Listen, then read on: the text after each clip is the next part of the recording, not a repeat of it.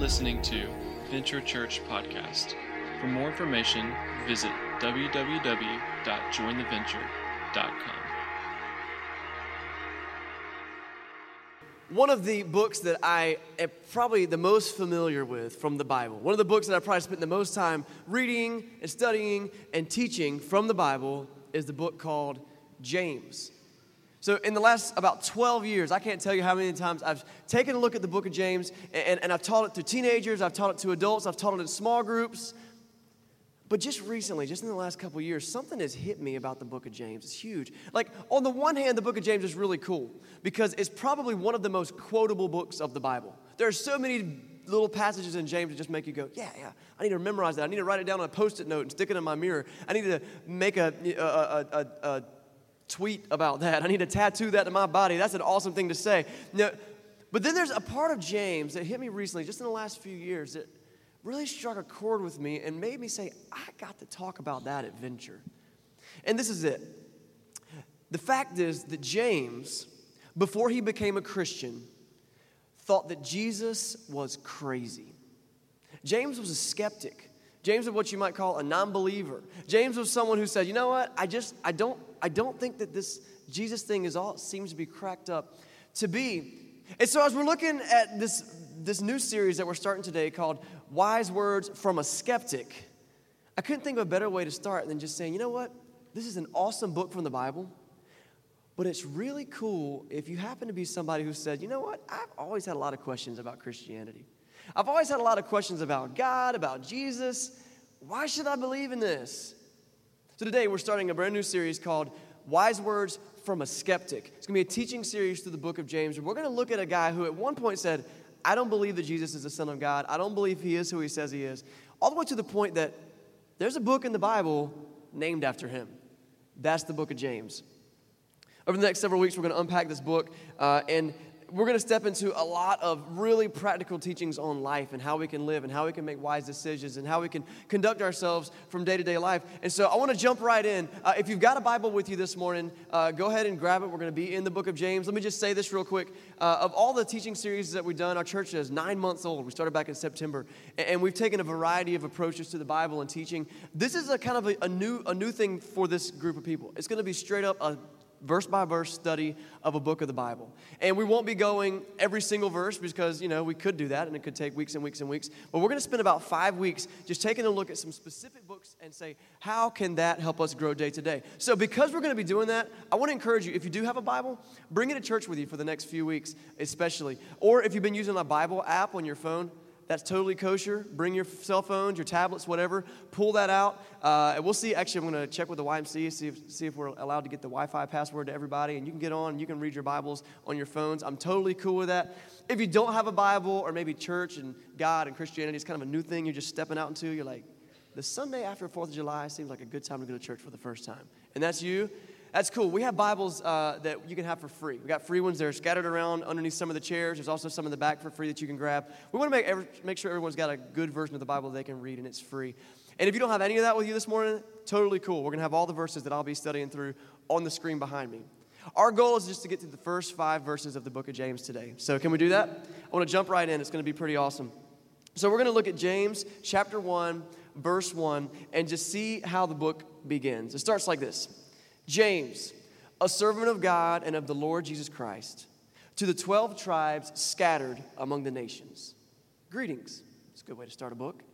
This verse gives us a chance to learn a little bit about the background of this book. You can actually learn a lot about books of the Bible just by reading the first few verses, and then there's really great books called commentaries. Some of them are available online for free. A lot of them you can buy through Amazon.com or just checking them out. There's digital versions you can get. If you're interested in getting into some more Bible study yourself, shoot me an email, chris@jointheventure.com, and I'd love to recommend you some great resources, especially on the book of James, that maybe you can check out a book yourself and read some more. So the first verse of this book gives us this really rich picture, actually, of where we're coming from. Let me show you what scholars have learned and what we can learn from this first verse.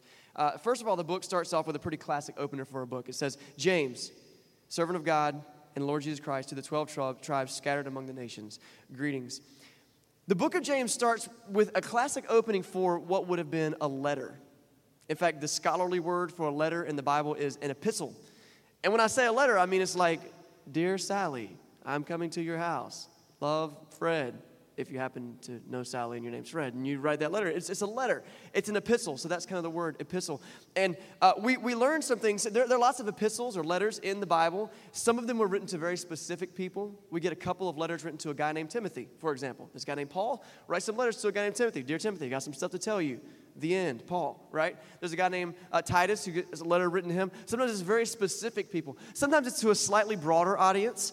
For example, you'll find people in the Bible writing letters to whole churches. Someone might write a letter to Venture Church, and Dear Venture Church, here's some stuff to tell you. Love me, right? For example, we get the book of Romans. It's written to the church that's in Rome. There's this entire region called Galatia, which is modern-day Turkey. And there's a book of the Bible called Galatians because Paul wrote this letter to the churches in Galatia, and they were supposed to pass it around, and it was a way for them to learn. We get a letter written to the churches in Corinth, a couple of those in the Bible, in 1st and 2nd Corinthians are those books. And so we got letters written to individuals, we got letters written to churches. The book of James is slightly different because it's written to a much broader audience, a general letter, a general epistle. And we learn in this letter who it goes to and who it's from, just from this first verse. I want to kind of just show you that in the first century when this letter was written, they had a style of writing. Like we have a style of writing today. If you were going to write a letter, and if I was going to write a letter, my name's Chris, I would say, and let's say I'm going to write it to Brian. Brian is the guy who plays keys over here. He's the awesome keyboard player. So I might write a letter to Brian, and it would start like this. Dear Brian, right? Because he's my dear, I guess. I guess that's how we address people. Or more likely, I'd say, to the most excellent and esteemed Brian, awesome Lord of the Keys. Or something like that. I might say something along those lines to address the person who's going to receive the letter. And then we have the big section in the middle. You got your English majors. What's that section in the middle called?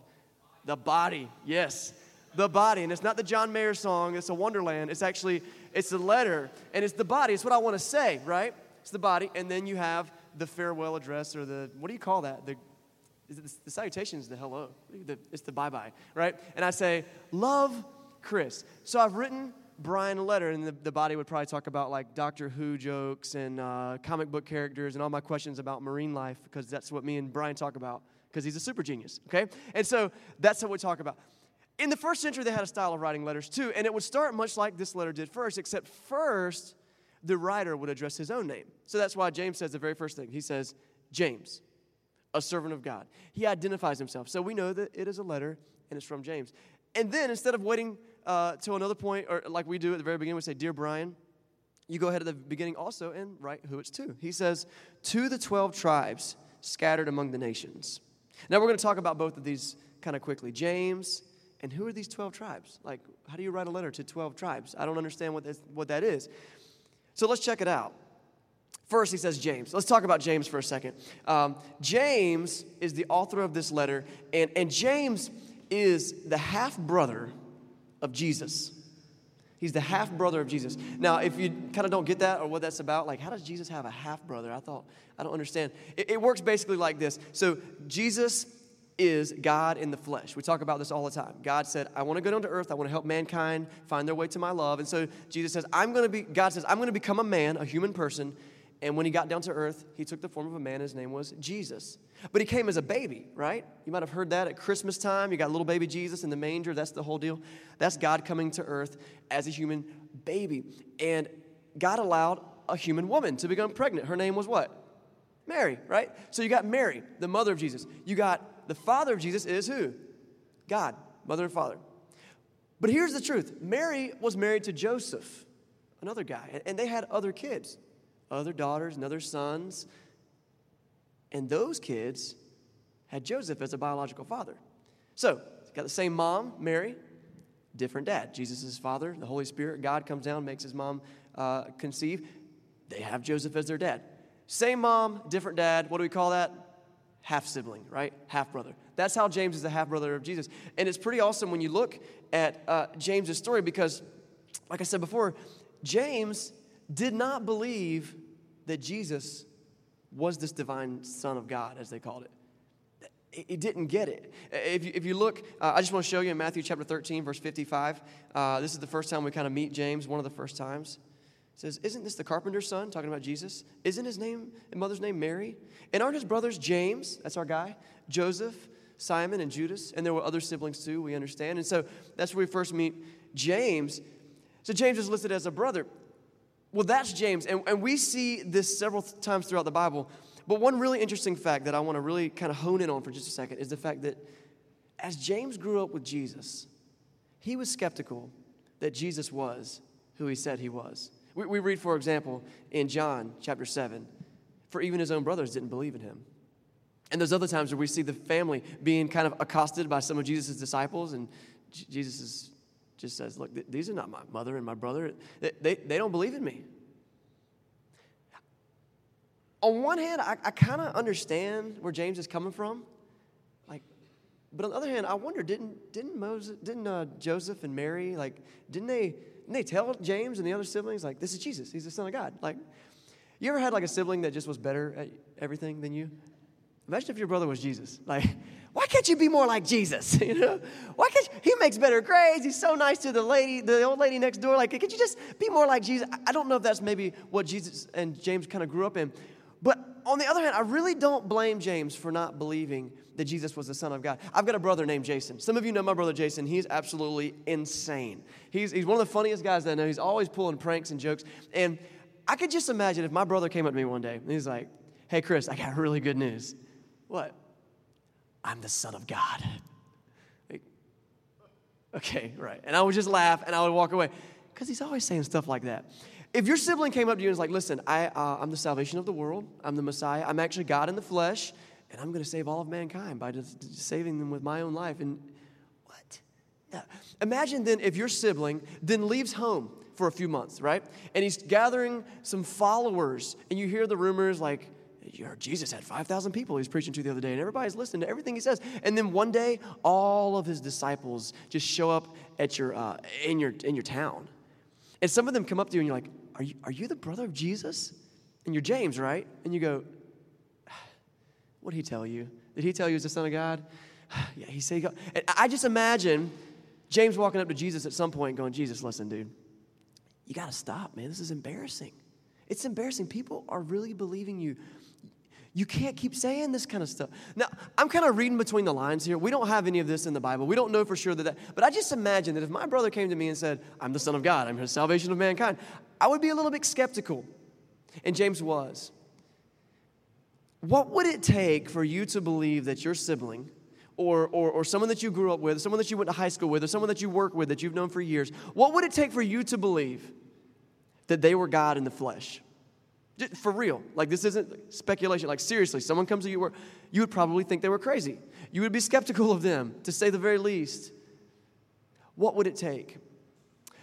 Something happens to James.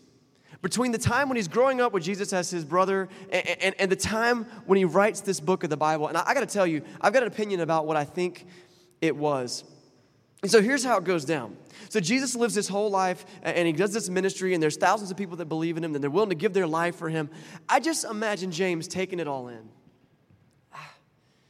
he sees and he hears about some of the miracles Jesus does, and he's just like, but it's Jesus. I've seen him my whole life. And then Jesus is executed. He's crucified, right? That's the basic story of Jesus. And I imagine that James is probably right there with his mom, Mary, crying because Jesus is dead now. And I just imagine this might have been his final moment of skepticism. He's like, yeah, well, at least that's over, right? He's gone. But then something happens. See, after Jesus died, he raises from the dead. By his own power, because he is God in the flesh, he raises from the dead. And he begins to appear to people, many of them skeptical people, like this one guy named Paul. Paul was a skeptic. Paul was a guy who said, you know what? Christianity is leading our religion, the Jewish religion, astray. And I got nothing to do with this. So Paul he's breathing out murderous threats against the Jews. He's literally going door to door, finding Jewish people who have become Christians and dragging them into the yard and saying, I want you to renounce this Jesus guy or we're going to have to kill you. I'm sorry, it's just the way it's going to have to be. This is Paul. Jesus begins to appear to people as a risen man, and he says, I'm alive. I am the Son of God. And Paul writes about this. This is in 1 Corinthians chapter 15. Paul says, for what I received, I pass on to you. as of first importance. So Paul's writing to the church at Corinth, and he says, this is super important, so please listen. He said, I need you to know that Christ died for our sins according to the Scripture. That happened. He died. He was buried, and then he was raised on the third day, according to Scriptures. That's what the prophecies said was going to happen, and it happened. And then he appeared to Cephas. That's another name for a guy named Peter. And then he appeared to the 12. That's the rest of the followers of Jesus, right? The closest followers. And after that, he appeared to more than 500 brothers and sisters at the same time, most of whom are still living. Paul's like, look, some of these people are still alive, and they're not crazy. Go ask them. Go ask them what they saw, okay? Go do some homework. Some of them have fallen asleep. Some of them have died since then, but some of them are still alive, the 500. And then verse 7 says, and then he appeared to James. James, that's our guy. I think something happened to James from the time that he was a skeptic to the time that he wrote the letter that bears his names, and I think it was this. I think Jesus shows up and said, hey, brother, listen, I understand that you kind of doubted me there. I get it. But I want you to know I'm the real deal. And so for the rest of this series, we're going to be looking at words of wisdom from a former skeptic. Someone who said, I am sure without a shadow of a doubt that Jesus is who he said he was. In fact, James undergoes a huge transformation after this. You know what James does after this? James becomes the leader of the first church in Jerusalem. It might be calling him like the pastor of that church. And all the people around him, the Jewish people who have become Christians, they look to James for leadership. And James can go, you know what? I used to not believe in this too, but I do now because I've seen Jesus raised from the dead. And they say, tell me about it. And he tells them, and it convicts them time after time after time again. Not only that, he becomes a leader among the churches outside of Jerusalem. Jerusalem is kind of like the hub of where Christianity began. But churches around the area, they've got questions. What do? They write letters to James. And like, James, what do you think we should do? And so James sends them back replies. This is what I think you should do. We have some evidence of that in the book of Acts. It's really cool. And not only that, James was so convinced that his brother, his half-brother, Jesus, was the Son of God and was the Messiah and was the Savior of the world that eventually he's willing to give his own life for that fact. The Bible says that he was killed by the sword. He was executed like a common criminal. Why? Because he was convinced that without a shadow of a doubt, Jesus was who he said he was. And so that's when we look in James chapter 1, verse 1. It says, James, a servant of God and of the Lord Jesus Christ. He's the author. And that's who we're talking about this next couple of weeks. Spend a lot of time on him today. We won't talk about him a lot more in the next couple of weeks. But I want you to really grasp the idea of who this guy is. Let's take a look at the second half of verse 1. It says, to the 12 tribes scattered throughout the nations, greetings. To the 12 tribes. So we know who James is, but who are these 12 tribes? It's a pretty short answer to that. If you were a Jewish person, you could trace your lineage back to one of 12 brothers. There was an original guy named Abraham, and then he had a son, and then he had a son, and then that guy had 12 sons, and then those 12 men become the foundation of who the nation of Israel is. And if you were a Jewish person, you could trace your lineage back to one of those 12 original tribes. And so James is saying, I'm writing this letter to the 12 tribes, scattered among the nations. And there's this time in Jewish history, actually in world history, that was a pretty big deal. I want to teach you a Greek word. Everybody say this word. The word is diaspora. Say diaspora. Diaspora. The word diaspora means a dispersion or a scattering. See, what happens is a lot of Jewish people, they saw Jesus' miracles. They heard things from guys like James and Peter and Andrew and John, the followers of Jesus, and they said, you know what? I believe that this guy is from God, and I'm going to follow him. They were Jewish people. They became Christians. But then the Jewish people who didn't become Christians, they didn't like that. And they said, you know what? You are being blasphemous against our God. You are taking authority away from God. You're saying this guy who is not God is God, and we can't have that. And so the Jewish people begin to persecute their fellow countrymen, the other Jews who become Christians. They start to persecute them literally, like Paul, dragging them out of their house, trying to kill them. It's a dangerous time. And so what happens? The Jewish Christians disperse. Diaspora. They scatter. They go all over the place. This is crazy. I'm not going to stand here and get beat up. When I could go to another city and survive, I'm going to go, and I'm going to tell other people about Jesus. So that's what they do. So James writes this letter, and he says, I'm writing this to the 12 tribes who are scattered among the nations. Those people who have put their faith in Jesus but have said, I ain't going to stick it out in Jerusalem because it's just dangerous here.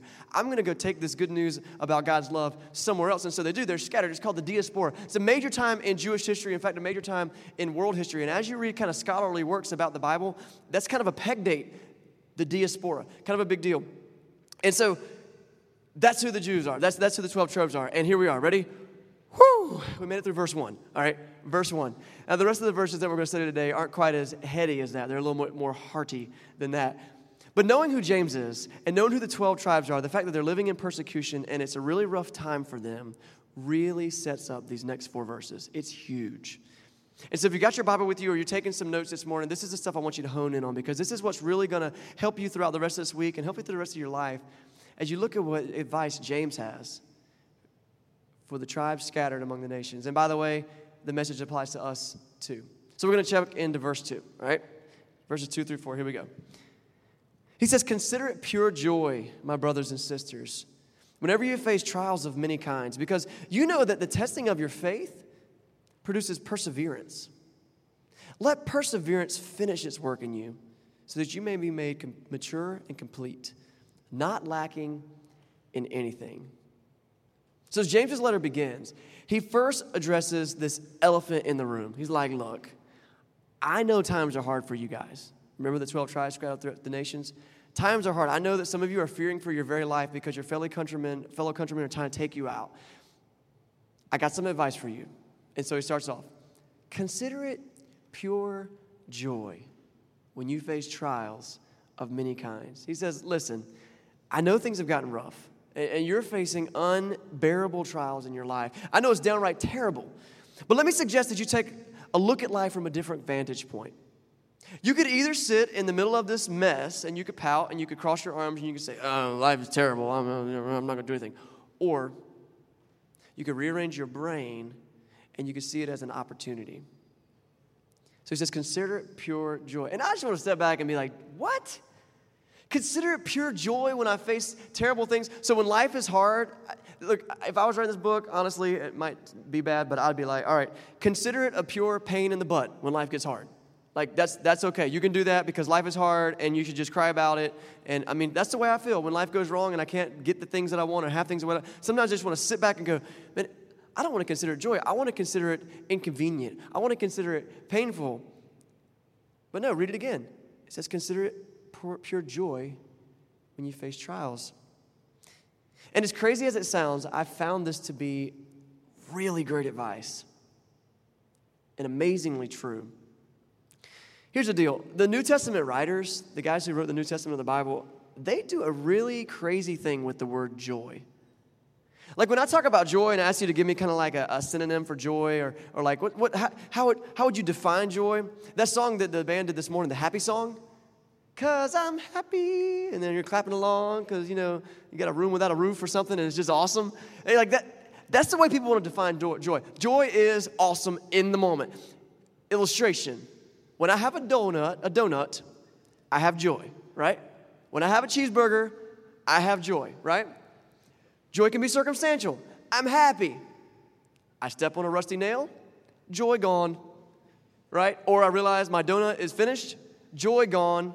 It's circumstantial, right? And so often we equate joy with happiness or joy with pleasure. And the New Testament writers do a really crazy thing that other ancient writers didn't do. In fact, when you look at other ancient Greek writers, these guys wrote in Greek. That was the New Testament.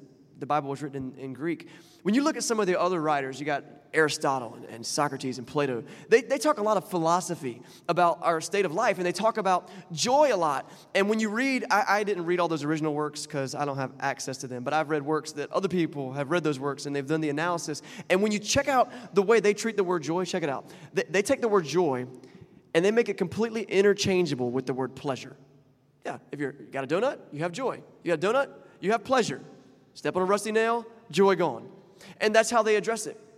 The New Testament, and that's how we address it in modern language too, right? I mean, I'm joyful. It's 4th of July, woo, fireworks. We have joy. Go America, Team USA. We can do this, right? The New Testament writers take this crazy twist, and they say this: joy is not always about being happy right now. Let that soak in, because that's really kind of a heavy statement. But that joy is not always about being happy right now. The way that the New Testament writers in the Bible talk about joy, they kind of assert that happiness and pleasure are circumstantial. But joy, like the type of joy that James is talking about, it's deeper than mere circumstance. Joy is about being able to find a reason to be glad. Joy is tied to something beyond your circumstance. It's like I'm sitting in traffic and I'm moving at 1 mile per hour, and the jerk in front of me can't use his turn signal, and the lady behind me is like doing her makeup, and I keep on being scared she's going to run into my car, and the guy beside me is listening to a song that I don't like at very high decibels, right? And I'm miserable, and I'm in traffic, but I find joy. How? Well, I know that in just a few minutes I'm going to be home with my family. You see that? Like that's being able to find joy beyond your circumstances, to be able to look at where you are and say, what can be a reason that I can find gladness right now? And only the New Testament writers in the Bible do that with this word. It's crazy, but that's what James says. He says, consider it pure joy when you face trials of many kinds. You look at this guy, Paul. I said he wrote a lot of letters to a lot of churches around the ancient world. But Paul, at one point in his life, he is in prison. He's literally in chains. And when we look at him in the book of Philippians, it's a letter that was written to the church at Philippi. Okay, and we look at Paul. He's literally in chains because of his faith in Jesus. And we find out that eventually he's going to have a death sentence on his life. That's what ultimately happens to Paul. He's eventually executed. And so while he's in this miserable situation, he's chained up, he's waiting for a trial, and eventually he's going to die from it. He writes this book, Philippians. The book of Philippians is full of the concept of Christian joy. In fact, something like 14 times throughout the book of Philippians, Paul uses some form of the word joy or rejoice. Check out this verse, Philippians chapter 4, verse 4. Paul says, while he's in the middle of prison, he's chained up, he can't get out of this house, he's awaiting trial, it's eventually going to be his death sentence. This is what he writes. Rejoice in the Lord, always. I'll say it again, rejoice. Let your gentleness be evident to all. The Lord is near. I'm going to tell you what, if I'm Paul, and I'm sitting in this jail, which actually we believe it probably was more like a house arrest, where he just couldn't go anywhere, but he is a prisoner. I'm not thinking about writing rejoice in the Lord always. If I'm writing a letter to somebody, it's like, please send fruitcake with a file in it. Like, that's what my letter is going to say. Or, dear friends, I'm miserable. The food is terrible, and this guy that I'm chained to has bad body odor. Like, that's what I'm writing about. What does Paul write about? Rejoice in the Lord always. And when you read that verse, you think, well, maybe he's at like a carnival. Like, man, it sounds like maybe he was at the 4th of July fireworks. Maybe he was having this great time, and he wrote this letter. But no, he's got this idea of Christian joy because he says, joy is not based on my circumstances. Joy is being able to look beyond my circumstances and find something to be glad in. It's a principle that the Bible talks about called hope. There is something worth fighting through. And so James says, consider it pure joy when you face trials of many kinds. Now, let's look at the rest of the verse. Life's trials come along without warning, don't they? Like, how many of you plan to break down in the rain and have a flat tire? No one plans for that. It just happens. And that's what we say. We say life happens, or that's the way it goes, or we say that's life, right? That's life. It's the hard stuff that comes out without being expected. Maybe your trials in your life have come from someone else's bad decisions. Like you're still kind of reeling from a bad decision your parents made, or maybe you made a bad decision that you're still dealing with the consequences of. But you know what we do? We say, that's life. That's life. That's the way it goes, right? Life happens.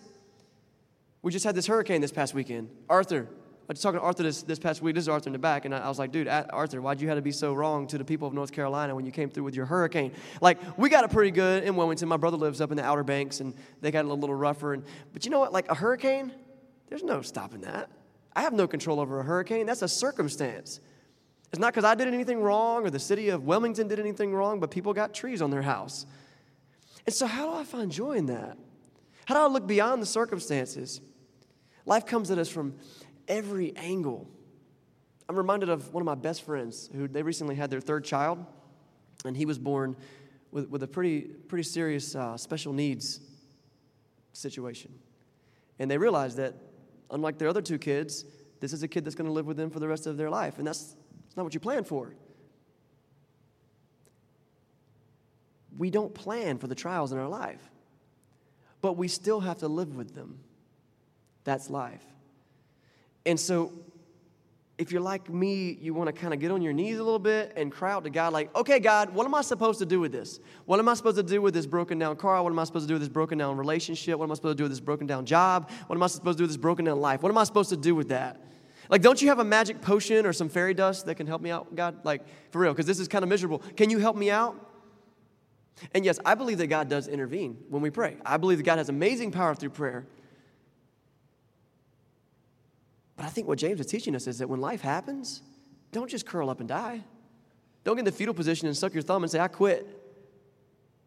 He says, consider it pure joy. Why? He explains it in the rest of the verse. He says, because you know that the testing of your faith produces what? You guys see on the screen. What does it produce? Perseverance. And let perseverance finish its work in you, so that you may be made mature and complete, not lacking anything. Perseverance. Trial leads to perseverance. Our society doesn't put a whole lot of stock in perseverance. We are the just do it society. We are the have it your way society, right? And when things get tough, we bail. Like, I'm out. I quit. We do it with jobs. We do it with marriages. We do it with relationships. We do it with neighborhoods we don't like living in. We do it with school systems. We do it with our government. I'm done. I quit. We're not a perseverance society. Lots of garages are filled with gently used golf clubs and surfboards and bikes and ab rollers and solar flexes and treadmills and half-assembled muscle cars because we just quit stuff. Many of your cabinets are filled with evidence of 6 diet programs, right? Oh, it didn't work for me. I'm going to do the North Beach diet this time because the South Beach diet, it just wasn't for me. I'm doing the all cabbage, lettuce, and no socks diet for 3 weeks. It's because perseverance is not a hallmark of our society. It's not something we do. We're not great stick-to-it kind of people. I wanted to make sure I had a good definition for perseverance, so I Googled it. That's what you should always do when you don't know what to do. So this is what Google taught me.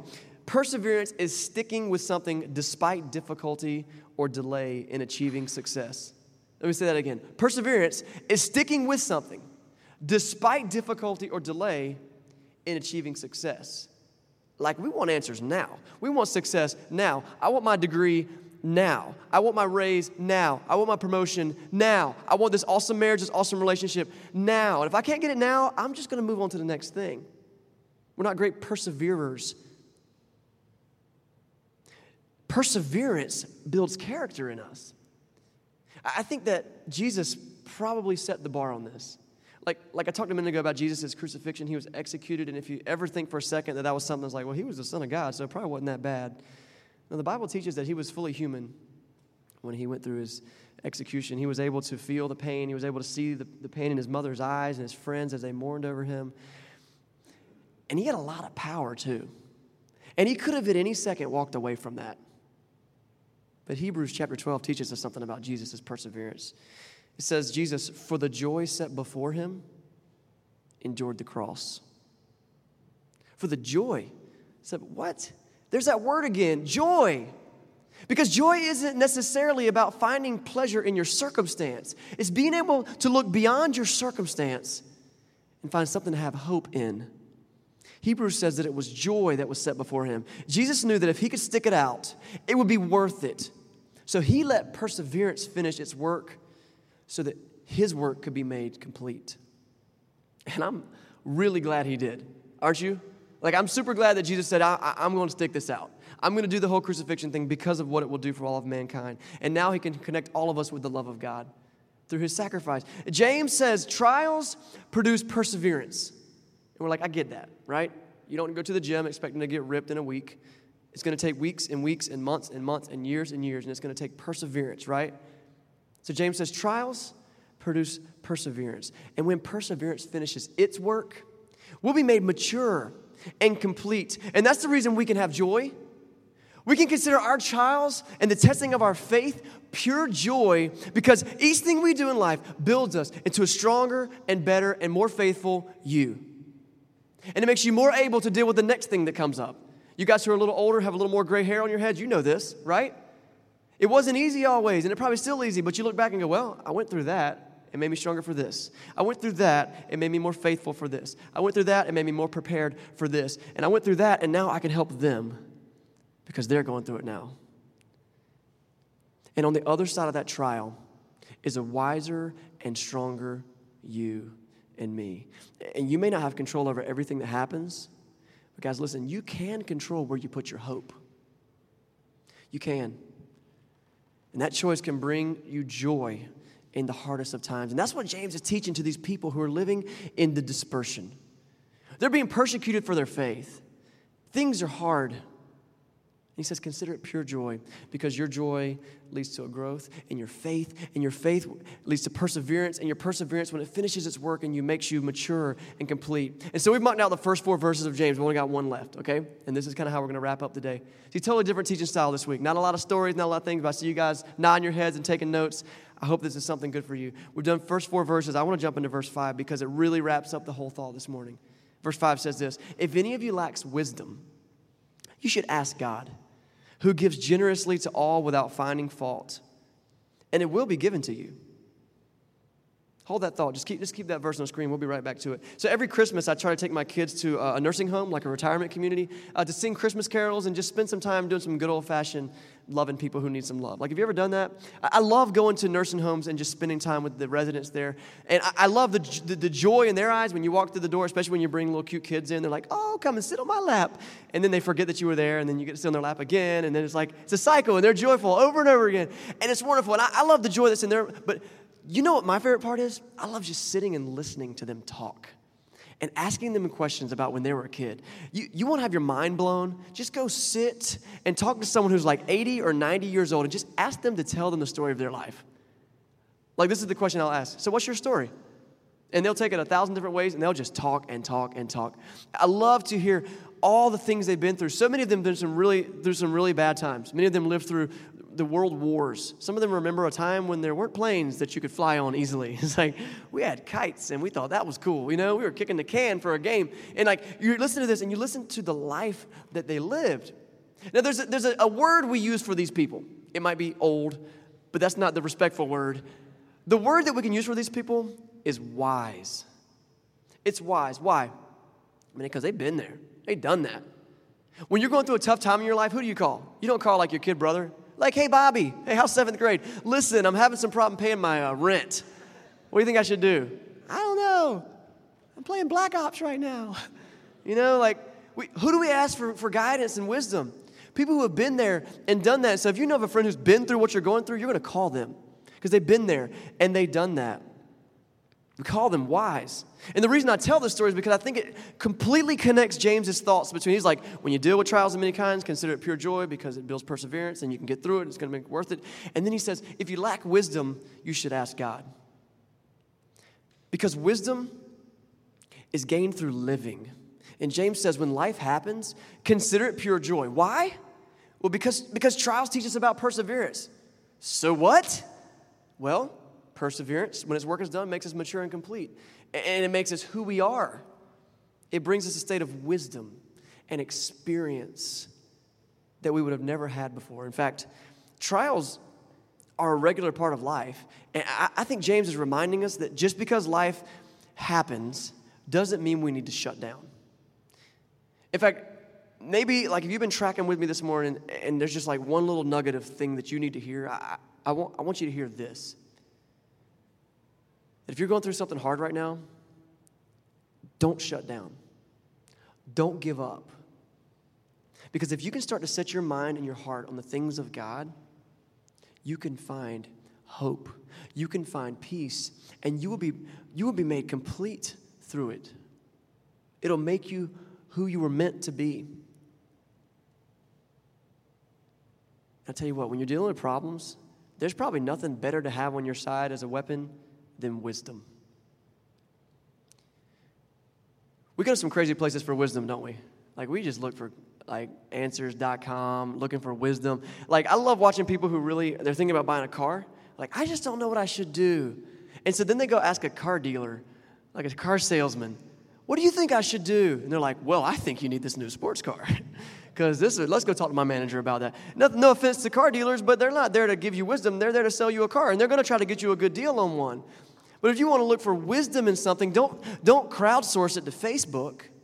Talk to somebody who's been through it. And even more so, ask God for the wisdom to deal with it. James 1:5 says, if any one of you lacks wisdom, you should ask God. And he gives it generally to all without finding fault, and it will be given to you. The most prosperous thing that you could ask for from God is not a new car and not a bigger paycheck and not a happier marriage, but wisdom. The ability to discern. The ability to know what's good and what's best. Wisdom is hard to find. It's even harder to discern, which is why I think James lays us with this profoundly simple advice. When you're dealing with trials, when you're dealing with life, pray for wisdom. Seek wisdom. You should ask God, who gives generously to all without finding fault, and it will be given to you. Wisdom is such a great goal in life. To be wise is to be prepared for whatever comes your way. I've heard it said that wisdom is knowing what you do know as well as knowing what you don't know. That's what wisdom is. And being able to move forward accordingly. And James' advice here is solid. And as you face times of trial and uncertainty and pain and confusion, instead of praying for the silver bullet that can fix it all, which that's what we all wish could happen, I want to encourage you guys like James does. Pray for wisdom and seek wise, godly counsel, because wisdom is the difference between giving a man a fish and teaching a man to fish. I'm going to talk about that several times throughout this series. But you hear that little analogy? When you give someone a fish, it feeds them for a day. But when you teach them how to fish, it'll feed them for a lifetime. And sometimes we go through life in our trials and our problems, and we just want somebody to just knock them off one at a time for us. Okay, here's my new problem. Give me some advice. Okay, here's my problem. Give me some new advice. Okay, here's my problem. Give me some new advice. That's giving a man a fish.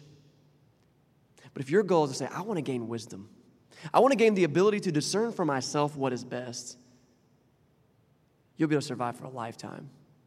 And that's James's words. Some people call this verse kind of the defining verse of the book of James. Ask God for wisdom, and he gives it generously. The book of James is packed full of so much useful information. It's amazing, and it'll change your life. If you take some of these things, you commit them to memory. Like if you take James chapter 1, verses 2 through 4, and you memorize them, consider it pure joy, brothers, when you face trials of many kinds. For don't you know that the testing of your faith, it produces perseverance, and perseverance, when its work is through, will create in you completeness and maturity. Like if you can take that verse and commit it to memory, and you'll be able to pull that out of your bag of tricks every time life is crumbling around you. And what I love is that we learn it from a guy who at one time had no faith in Jesus. As we wrap up today, I'm reminded of what it takes to really put our faith in God. Like, sometimes we get the warm, fuzzy feeling. That's what we want. And we're like, hey, I'm just going to come to church enough times until I get the warm, fuzzy feelings. And sometimes I come and I got it. And that means God was there. And sometimes I come to church and I don't got it. And that means God probably wasn't there that day. He probably was like at another church visiting that day because he wasn't there for me and it wasn't for me. James comes from a different perspective and he says, listen, I want you to think about how you act. I want to think about what you do. And I want you to ask yourself, are you lining yourself up with what God wants for your life? Are you running through life looking for the silver bullet to deal with each circumstance as it comes? Consider it pure joy when we face trials because God is doing something. He's doing something in your life. He's doing something to perfect you and make you more complete. He's doing us to build this community, to build this family. And guys, as we continue to grow and learn as a church through the book of James and through the other things that we're going to study throughout the summer, I believe that God has got something for us. And here's the message that he might have for you right now. Maybe you're someone who's skeptical of God and church and Christianity. And you're like, look, man, I'm not into that lovey-dovey, fluffy stuff. Like, that's just not me. Like, you know what? I realize you can pull somebody's heartstrings and make them do lots of things. I want you to take a look at James and the way that he approaches God. And he says, look, let's just be logical. Let's be wise. And let's seek joy beyond our circumstances for a God who can give us a life worth living. Let's pray. And God, we thank you for today. We thank you for your words of wisdom and your servant James.